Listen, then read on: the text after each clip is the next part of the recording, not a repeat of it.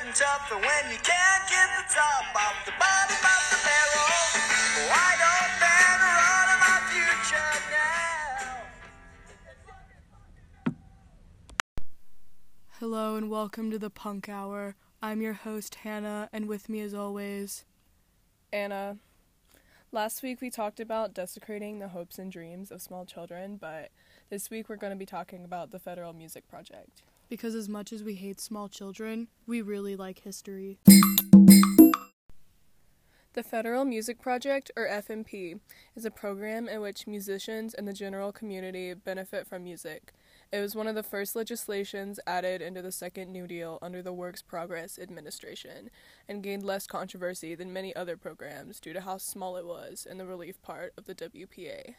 This program trained music teachers, employed composers and singers, offered music appreciation programs, and gave music lessons to children and impoverished adults. The aim of the Federal Music Project was to... Anna, what are you... Anna, stop. What? Yay! Anna, what? I can't stop it.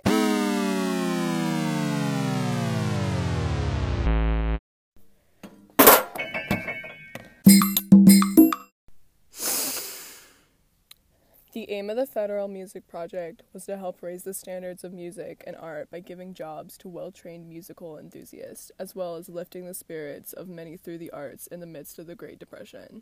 Through this, many programs and activities that still exist today are available, such as theater programs, dance troupes, radio programs, and art festivals open to the public. The program was directed by Nikolai Skoloff, a Russian-American conductor, Yale graduate, and women's rights activist. He also insisted on having women in his orchestras and paying them the same as men. Wow, sounds like a totally tubular guy to me, recognizing that women actually exist or whatever. Yes, quite funky and fresh. Unfortunately, in 1939, Congress cut the FMP budget, absorbing it back into the Works Progress Administration, proceeding to shut down the program altogether about a year later.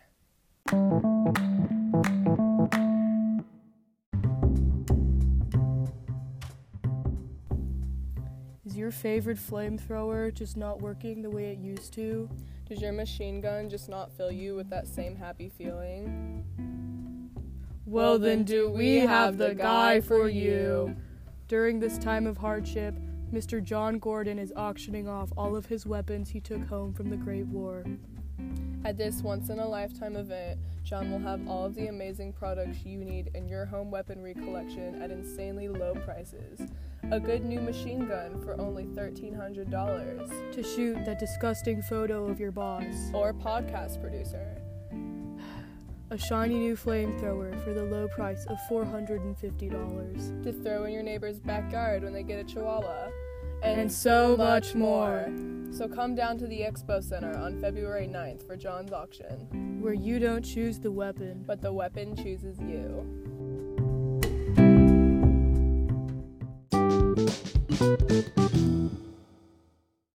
Welcome back, or whatever. During those few seconds of filler music, we went out onto the street and found two different women with very different opinions. Welcome to our show, guys. Please introduce yourselves. Hello, I'm Rhonda. I'm Ethel. So, Rhonda, what do you think of the FMP? Oh, I love it. Ethel? I hate the FMP.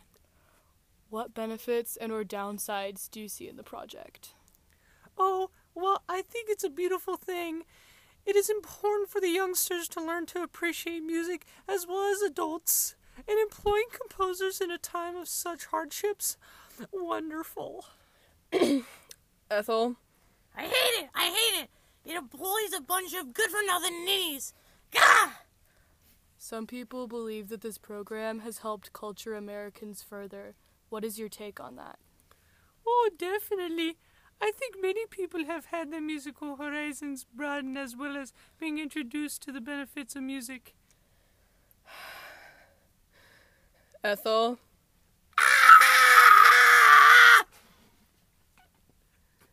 Thank you for sharing your opinions. This has been most interesting.